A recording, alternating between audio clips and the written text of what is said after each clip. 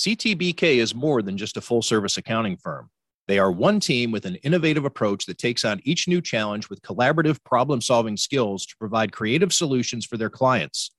Based right here in Western New York, CTBK is a champion for your business and our community. Additionally, CTBK goes beyond tax and attest services by offering a wide array of consulting and outsourced solutions tailored to meet the unique needs of your business, allowing you to focus on your operational and long-term strategic goals. Whether you're a large corporation, a small business, or somewhere in between, the team at CTBK is determined to help you succeed. Visit ctbk.com or call 716-630-2400. 716-630-2400 to learn how CTBK's one-team approach can work for you. Welcome to another edition of Tim Graham and Friends, brought to you by CTBK, CPAs and Business Consultants. I'm Tim Graham of The Athletic, here with Jonah Bronstein of the New Bronstein Times. And here's Ed McGrogan from tennis.com. And what that means is Tennis Magazine, Tennis Channel, pretty much everything tennis. Ed McGrogan is involved in it, overseeing it perhaps. Overlord at tennis.com, because he's the senior editorial manager and he's a huge Bills fan. So what better time than to have Ed on while we're in the midst of Wimbledon? Jessie Pegula has reached the quarterfinals and we're just a few weeks away from training camp starting. So Ed is all in a lather and we've decided to have him on. No, not in a lather. I got a little eye roll with that. It's great to be one of the friends, finally, Tim. We've been talking about this for a while, but yeah, I mean, look, would this not be one of Western New York's biggest achievements from an athletic perspective? Note to readers, we're recording on Monday, but yeah, she's at the point now where she's reached the quarterfinals for the fifth time in the last 7 slams, and she's come up short every single time at this juncture. Something of another parallel to another Buffalo standby that we all know. So it's interesting where she's at with this, and I've talked to her a few times, and we can go over all that. But definitely an interesting player, and we've kind of arrived at another big moment for her. So she's ranked number 4 in the world, I believe, heading into Wimbledon. She had been number 3 as of a few weeks ago. But help us out here. For the casual tennis fan, I'll see if you can break it down for us, that she is the 4th ranked player by the WTA. Does that mean she's the 4th best player in the world? So I do think that's correct. And it's interesting you say that, because a couple of weeks ago, she was in number 3. But I think she was put in that top 3 distinction purely by the numbers and not by the eye test, because as I alluded to with where she's kind of hit her ceiling at the slams, there seems to be a strata of the women's game where there's a big 3, so to speak. I'm not going to compare them to Federer, Nadal, Djokovic, but there is a group of 3 women, Iga Swiatek, Aryna Sabalenka, Elena Rybakina, who have separated themselves from the tour. They've won the past 4 majors, I believe. But to Pegula's credit, she's matched their ranking point total with just consistency across the board, deep runs across the board.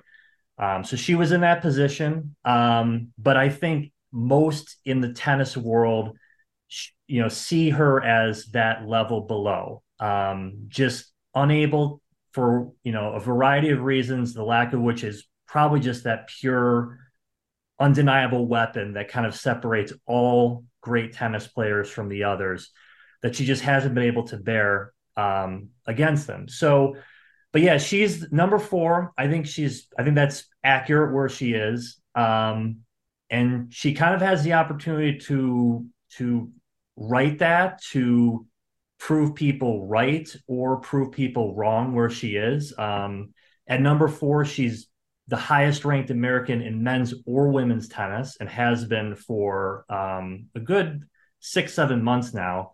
And I should add that she's also ranked top 3 in doubles as well. And she plays with Coco Gauff most commonly, who, has transcended the game from the casual fan. And I think Pegula's, I think part of this is that Pegula is certainly known in the tennis world. And it remains to be seen if she can also break through beyond, not only in that space because of her performance, but also to perhaps step out of the shadow of the obvious connection to the Bills, Terry and Kim, etc. But she's a player. She's a late bloomer, I would say. She's still under 30. Really hit her stride about 2 years ago, where it just kind of all clicked post pandemic. Very flat hitting game, and when she's on, very tough to beat on any surface. That you hit the ball hard with no margin over the net. I don't care if you're playing on slow or fast, it's going to work. But it's just she's kind of run into this wall, I would say. She's acknowledged that. And, I think this is another one of those compelling moments for a player that I think there's more to the surface in based on what I kind of have talked to her about, just kind of some of the things I've described briefly, but it's an interesting time for her. And this is a tournament, Wimbledon, where I did think going in that the shine on her is kind of dimmed a little bit after a subpar French Open, and the spotlight's off her here. It's on some of those aforementioned players, and I thought this could be an event where if it all clicks, could go far. She got a great draw, and to this point has done very well. So I think that's a bit of a table setter where we are now, but we could certainly go anywhere else with that too. She's won these past 3 matches in straight sets by, pretty comfortable margins after a hard-fought first match. What do you think about the way she's playing, and does that signal a breakthrough in the quarterfinal round coming up?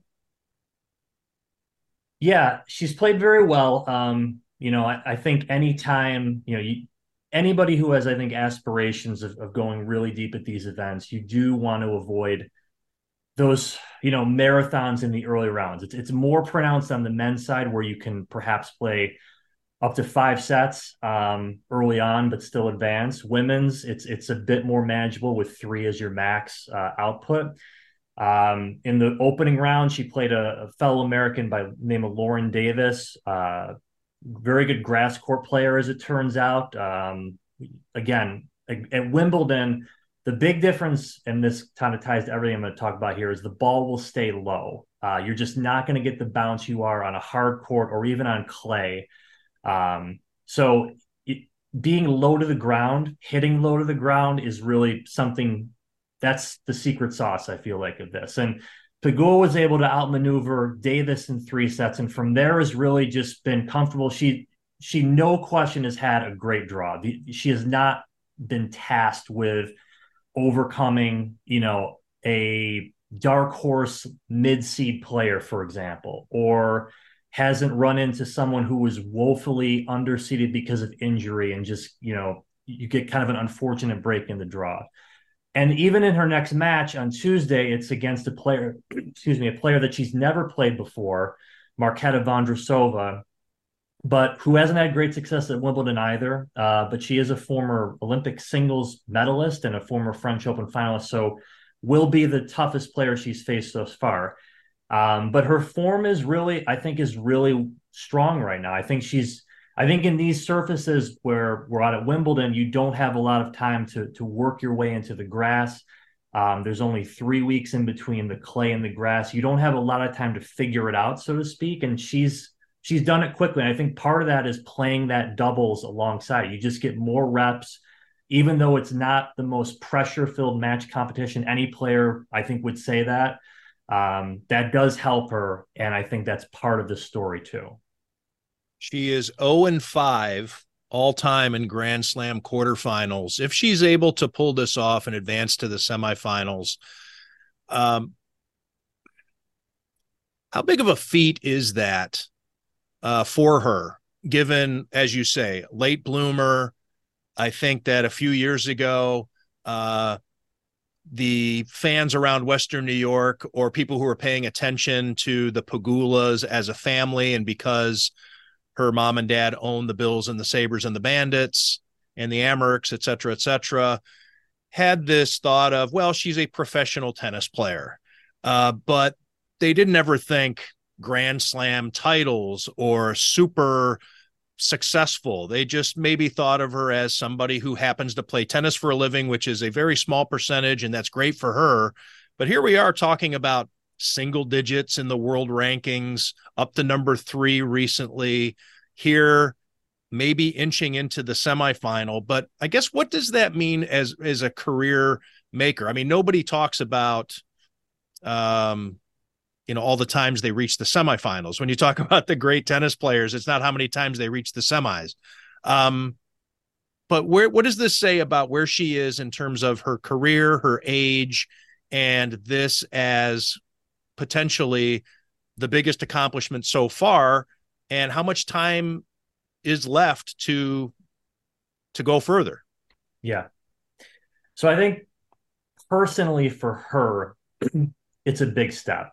I will get to what you said elsewhere in a second, but when I talked to her in Charleston before a tournament there back in April, I sort of asked her the same question you did in a roundabout way, was, you've gone deep everywhere. There's been clearly a bit of a glass ceiling. How does that make you feel? Like, where kind of are you? What's your space on this? And, she put it pretty bluntly to me that, the time needs to be now to accomplish these things.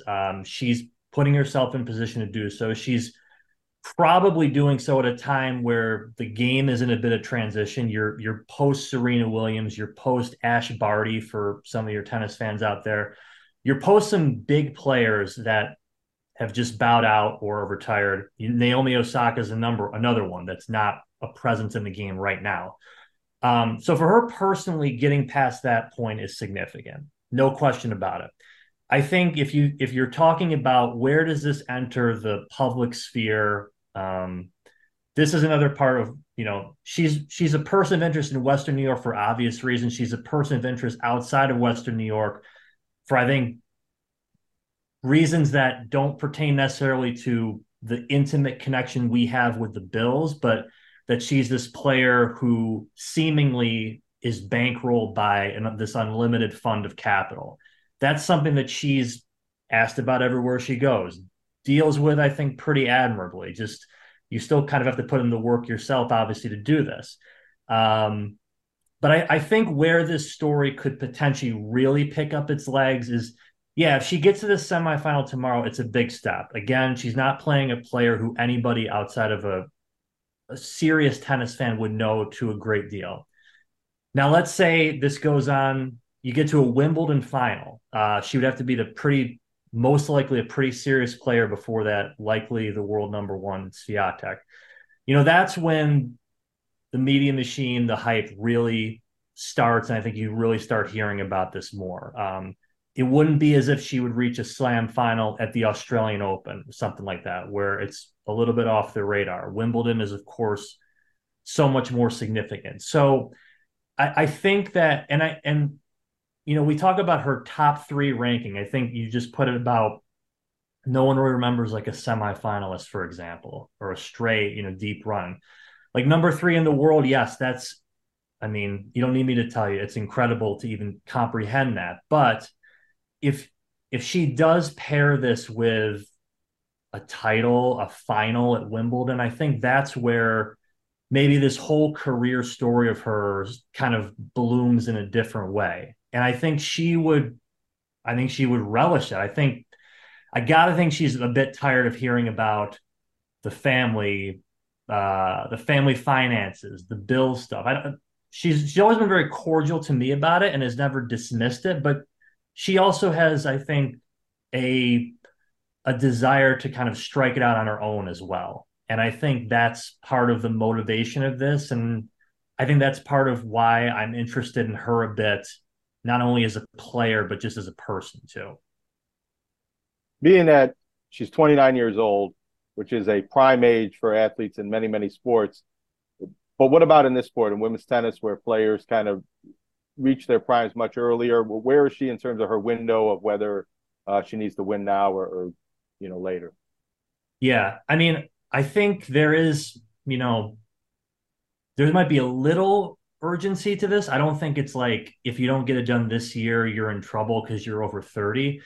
I think the game has, generally speaking, grown older on both the men's and women's tours. I think it's just players train in different ways. They do not, you see less and less prodigies in the game as you did back in the 70s, 80s. Like you really don't see Coco Gauff, for example, I think is the exception now, whereas you were seeing Jennifer Capriati, Monica Seles, Steffi Graf, players like of that historical ilk who were starting their careers as 15 and 16-year-olds. So I think the game has grown a bit older.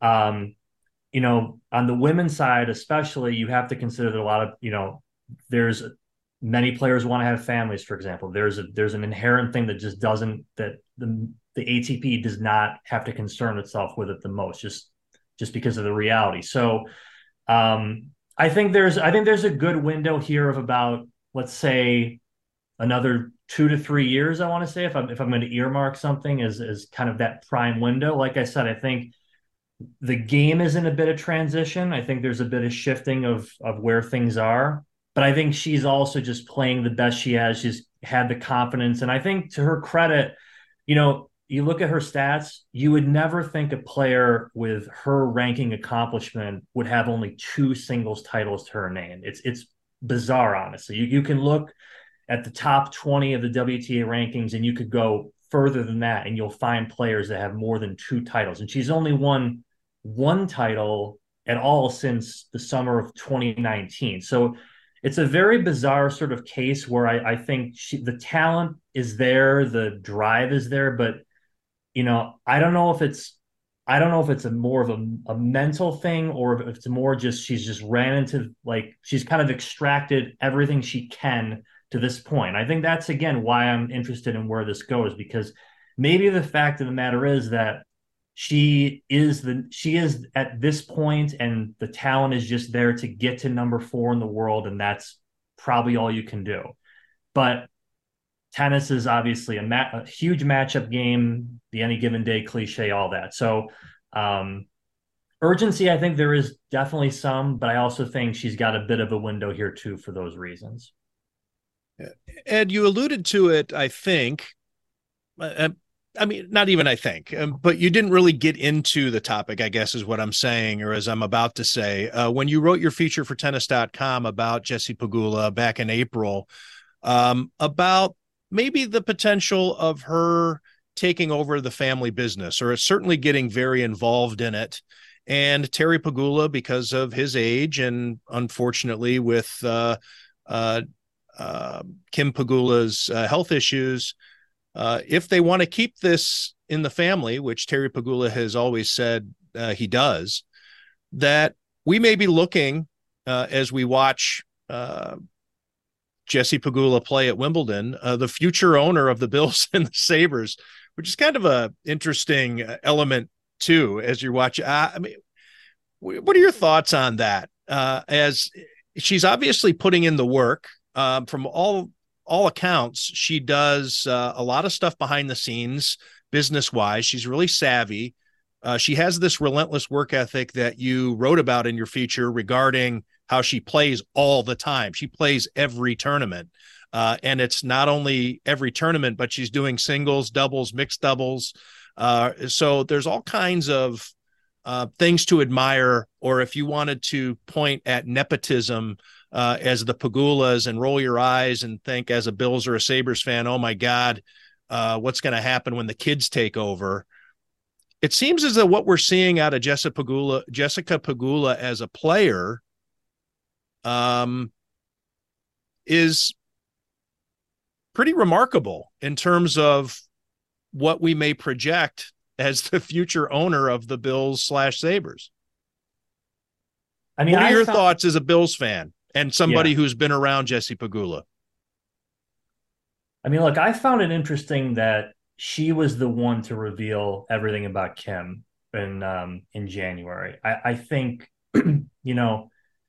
that statement, it was more than a statement, that those that message could have come from anybody in the family, a collective in the family, a representative. So when that broke, right after the season and while she was down in Australia, I was surprised by that. I hadn't talked to her in the depth that I have this year before that came out, but I do think that does, it could clue you into thinking like, if she's taking that much of a forward-facing stake in the family and everything that comes with that, I mean, yeah, there is absolutely a potential for that. She's done some entrepreneurial work of her own. She's, like you said, she's on the WTA board.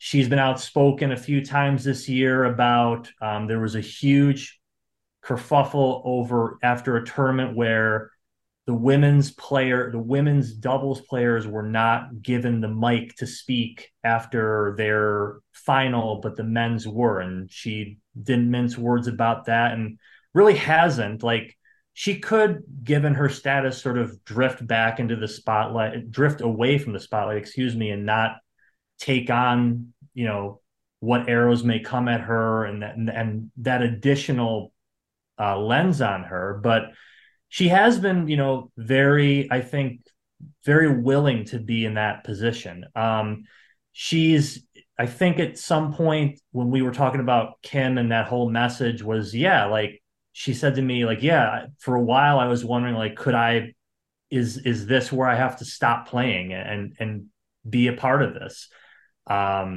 So I think I'd be surprised if that hasn't entered her mind at various points, because, like you said, the reality is this does have to flow down at a certain point or another. So I don't think it's out of the question at all that could be the future of this. And I think for a professional athlete who's done things on the global stage, and wouldn't be sort of cowed by the spotlight, you're kind of growing up with a incredible line item on your resume to be one of the future faces of the franchises, so to speak. So it wouldn't surprise me, really. And I think for all the reasons we've talked about, the work ethic, the sort of desire for it, I think that's completely plausible.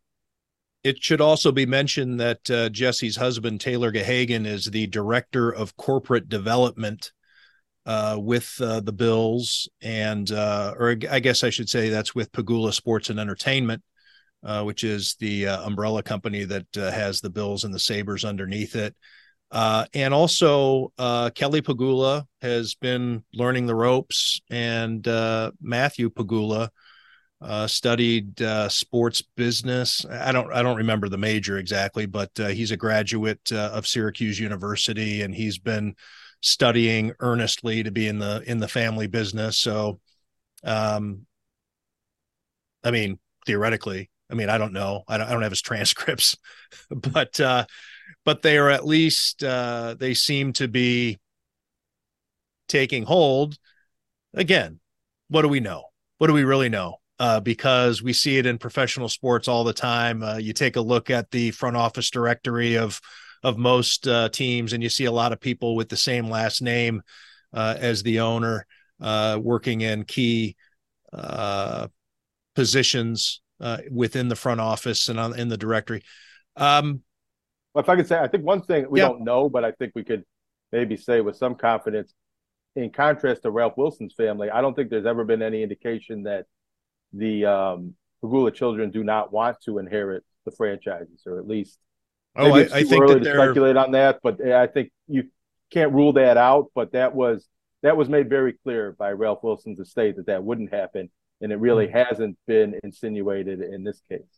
That's 100% true, Jonah. I will say, though, I don't know that they have the appetite or the love of hockey that their father does. But by and large, this is the family business, and they are very excited to keep at it. There was just no interest. Well, It was always told to me that if Ralph Wilson had a son, that he wouldn't have sold the team. The Bills would have gone to Ralph Wilson's son, but he did not have a son. And therefore Ralph, in his old school ways, wasn't sure that women should be running a sports team. And so it was going to be put up for sale, and whether anybody wanted it or not within the family. Good old Ralph. Can I ask him something that he had mentioned earlier? Yeah.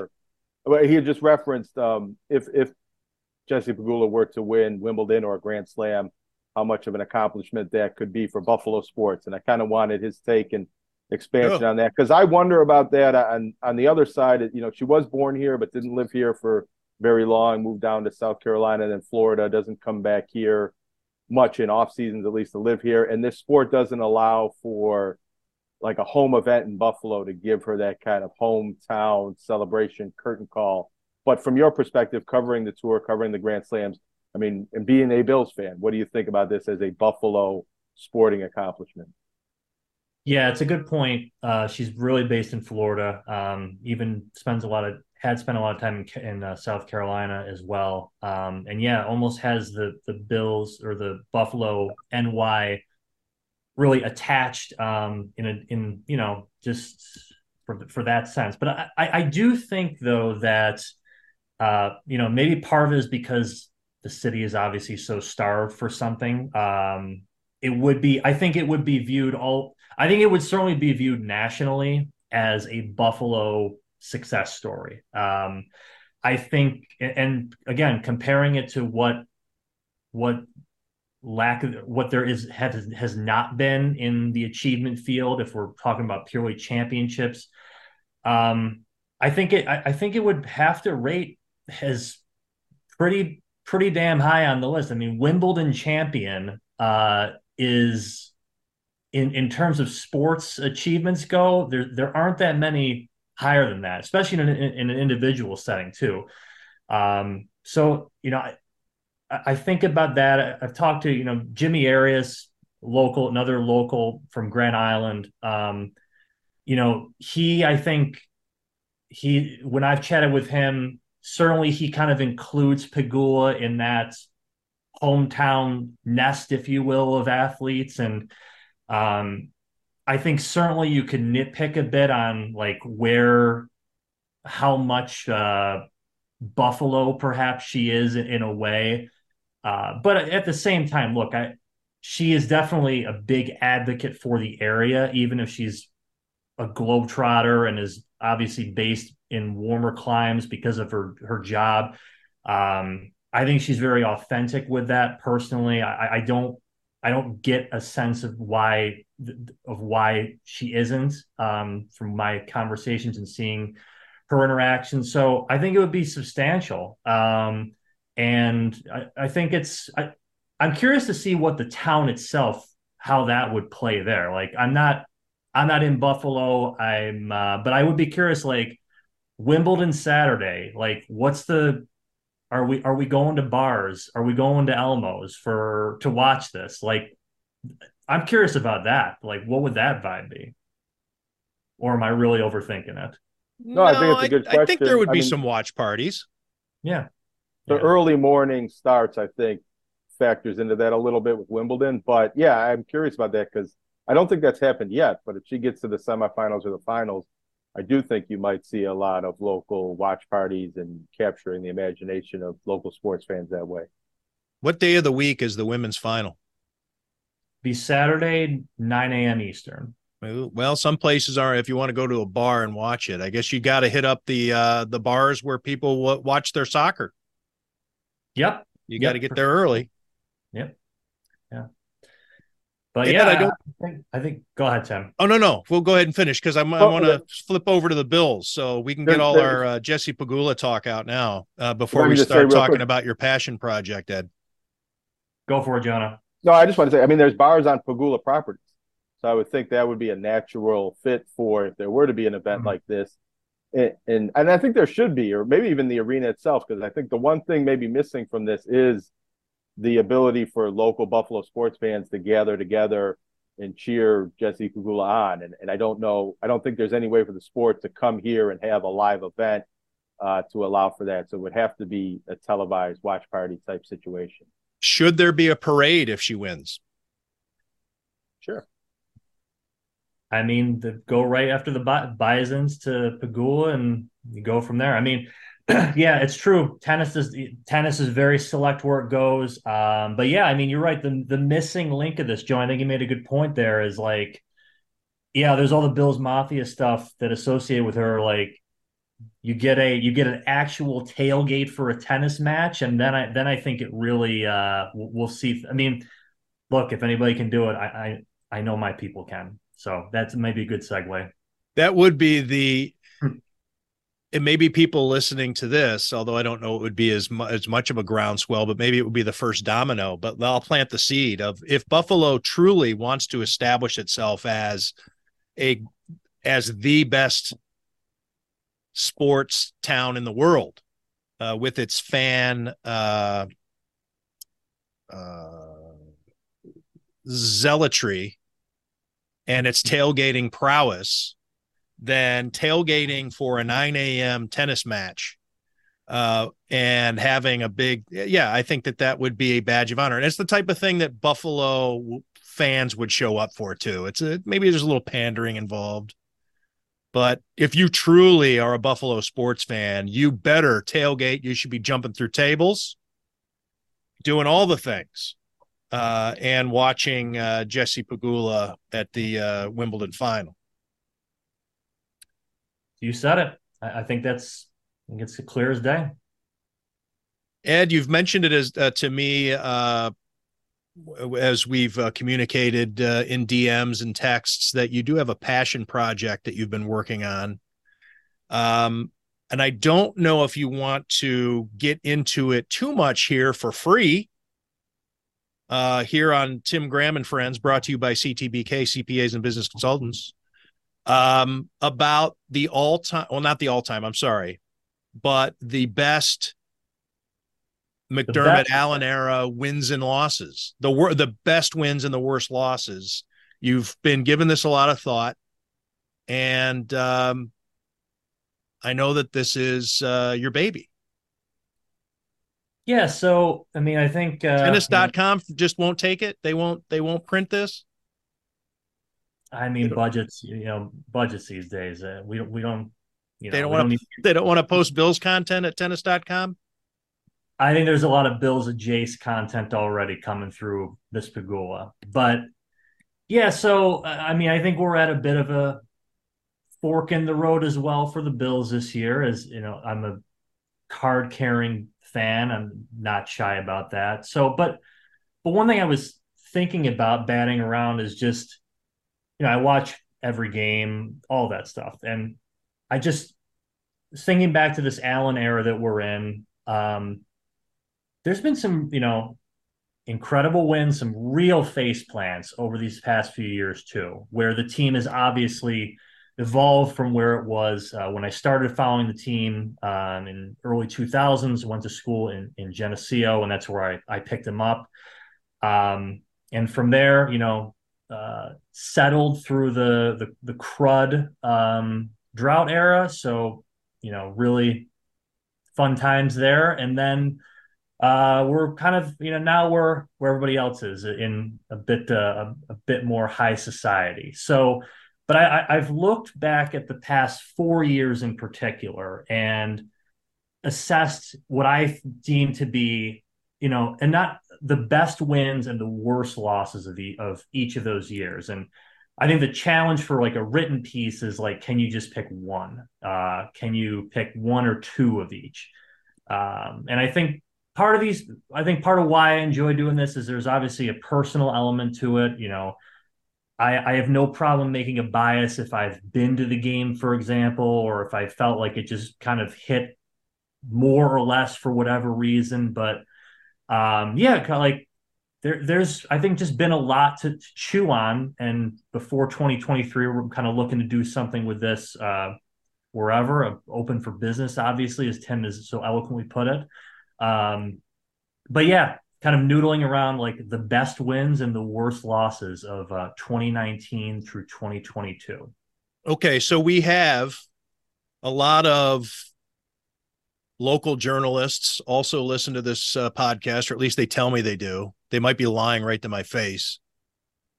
But there are folks out there who have websites. Maybe they would like to post Ed McGrogan's top wins, worst losses. Now, of course, 13 seconds is the worst. 13 what case seconds. can you make for number 2? All right. So if we go, so I break this down by year. So I segment each section, but I do want to, we can definitely look at it in totality here. So to me, excuse me, the worst, if we go after 13 seconds, I think a case could be made for the Houston playoff game, even though we're not in this, even though we're not into the real step up era of Allen as a player.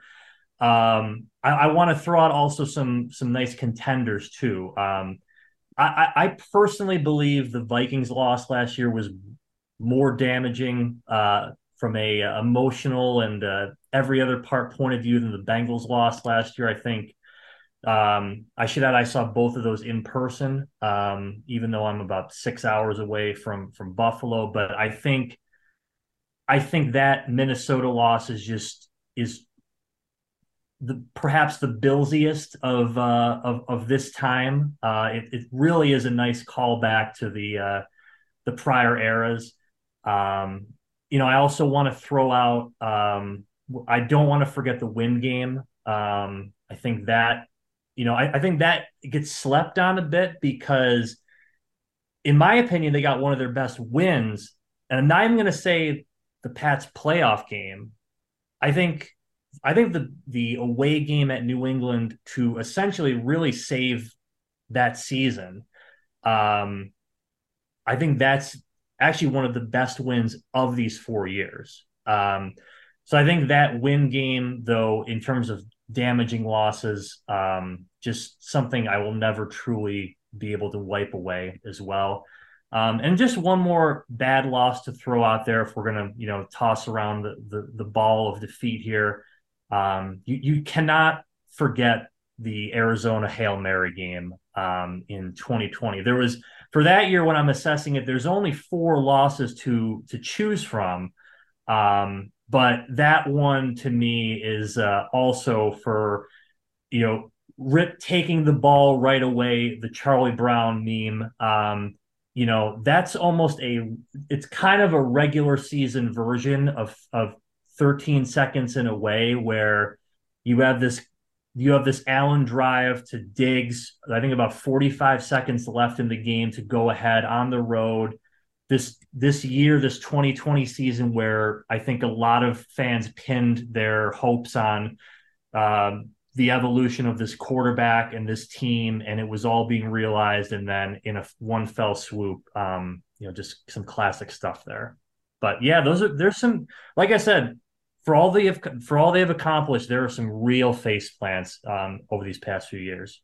I think you got to throw in that Jaguars loss a couple of years back when they were the worst team in the league, and none of the Bills didn't score a touchdown that game or something like that. But I was wondering your take on, and this can apply to Jessie Pegula as well, losing and how that, might build character and resolve. And sometimes teams need to lose in the playoffs before they can go on and win the championship. I mean, do you see any of that going on with the Bills? And is that maybe in play for Jessie Pegula breaking through here in the quarterfinals at Wimbledon? I mean, as the Bills go, I certainly hope so. They've done a lot of it, not just historically, but in recent years to hopefully you do build up those calluses to make something a bit stronger. I do hope. But yeah, I think there's an absolute comparison to Jessie Pegula stuff as well here. I think again, it's there is that viewpoint upon losses as they can build character. The other side to me is they can compound and just grow more damaging over time, and that's like It's my worry as a Bills fan. Like, I feel like there's a finite time where we're at right now. To me, I don't love the term window with it, but I do know that there, at least in my opinion, that there's only a limited amount of time to get this right.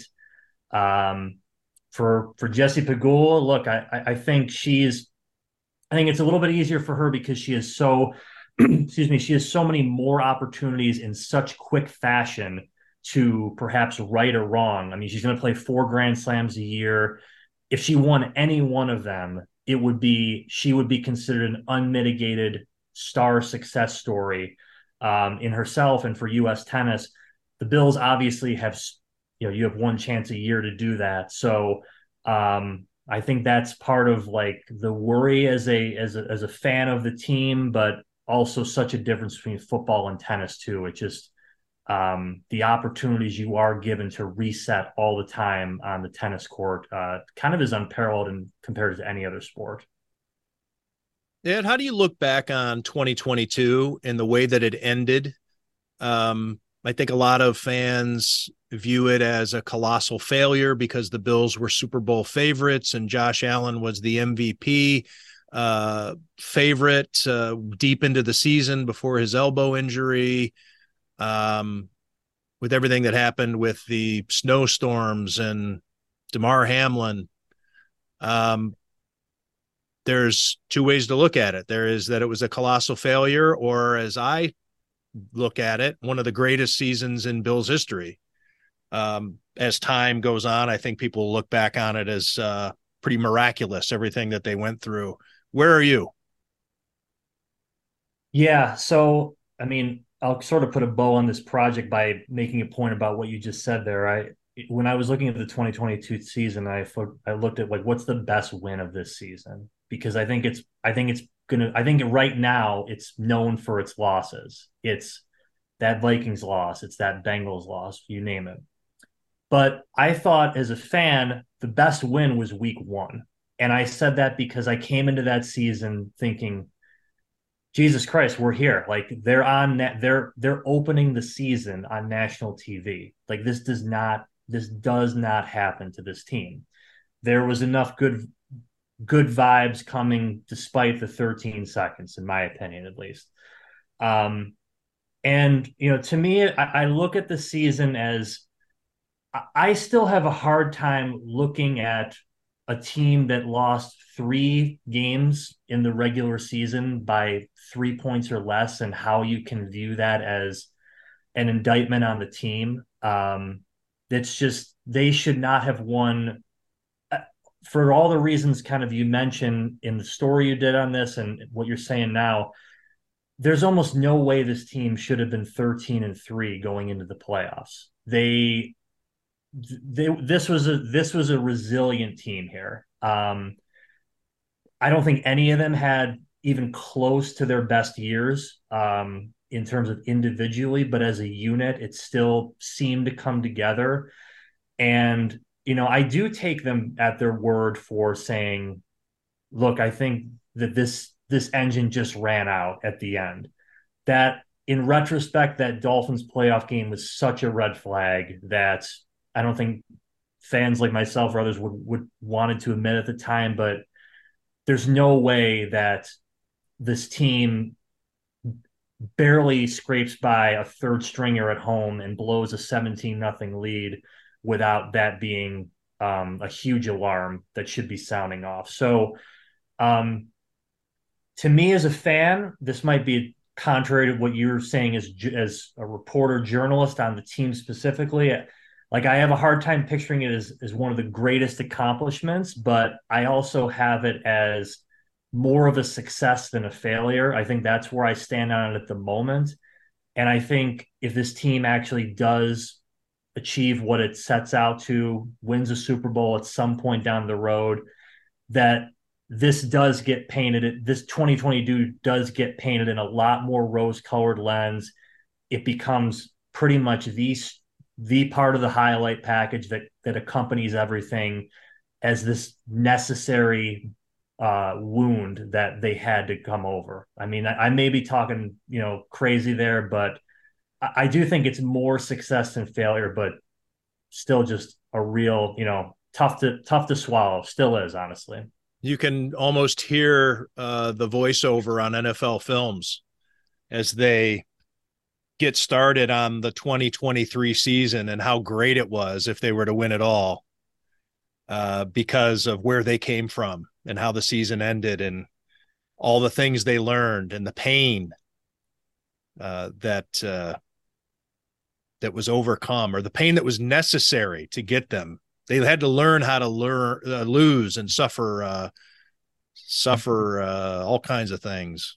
But to Ed's original premise, that was supposed to be 13 seconds. That was the villain origin story that created a Bills championship season. And even going back to the year before, losing in the AFC Championship game, and Stephon Diggs standing on the field watching the Chiefs celebrate, that was supposed to be the loss that propelled the Bills to something greater. So I don't know how many times you can keep, losing before it starts to accumulate and stack up.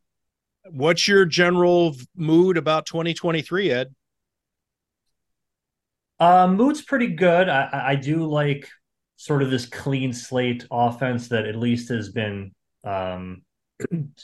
discussed, theorized.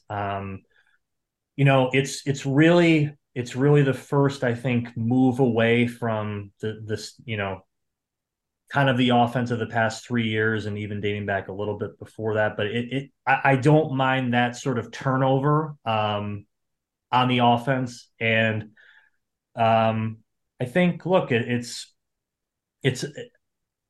think the offense to me with that is there's probably some growing pains with it, but I'm comfortable with it. I do, and defense is not going to win.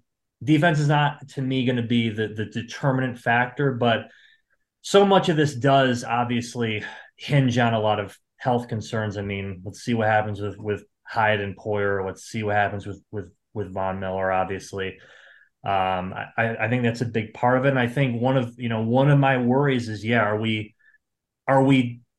as much as I think turning over the offense is probably a nice and necessary jump, or are we still holding on to the defense of prior years too much? Like, is it smart to go back to that dual safety route with Hyde and Poyer? Like, I want to be right and say that sounds amazing. That would make it an even better story. But are we relying too much on too many things to go right on that side of the ball? Hope Allen obviously does great again. That should come as no surprise. But as any Bills fan would say, the tinge of pain will quickly go to some hope pretty quickly too. So I'm looking forward to the year without a doubt. Well, Ed, thanks for doing this. It's the perfect time to do it. I'm glad that you were able to make some time, and it's been fascinating to watch Jessie Pegula's career, because as we referenced earlier in the podcast, there was a time not that long ago when it just seemed like she just happened to be a professional tennis player. And now here she is climbing the rankings at an age that generally you don't see that for the first time anyway. A splash has been made long ago when you're a professional tennis player, but she's in the quarterfinals of Wimbledon. And we will say, I think it's a good time as any to get together. So I appreciate both you guys. A lot of fun. Go Bills. Thanks for your insights and your thoughts on the Bills too. And let's not be a stranger. Let's keep you in the I'll spit it out. TGAF rotation, brought to you by CTBK, CPAs and Business Consultants. Please do. Let's do it around the U.S. Open right at the start of the year, and let's see what Pegula does from there to now. So I did look that up. The final day of the U.S. Open is September 10th, the opening day of the NFL season, the day before the Bills play Monday Night Football in New York, New Jersey against the Jets. So that could be some kind of culminating event maybe for Bills fans if those things align. The Pegula family. There's your big chance, Bills Mafia. That's your tailgate moment. Pretty big parking lots out in Flushing. You could do it right where the Mets play. That's a great tip. Ed McGrogan, senior editorial manager at tennis.com, which means Tennis Magazine and Tennis Channel 2. Thrilled to have you here with us on Tim Graham and Friends. Thanks a lot, guys. The financial needs of a business go beyond tax and attest services. That's why CTBK goes beyond accounting services and offers outsourced solutions through their affiliation with CFO Solutions Plus. These additional services allow clients to focus on their operational and long-term strategic goals. Trust CTBK's outsourced solutions to provide cost-effective, value-added financial services tailored to your company's needs. Call CTBK at 716-630-2400. Again, 716-630-2400. Or go to ctbk.com to learn more about CTBK's outsourced solutions.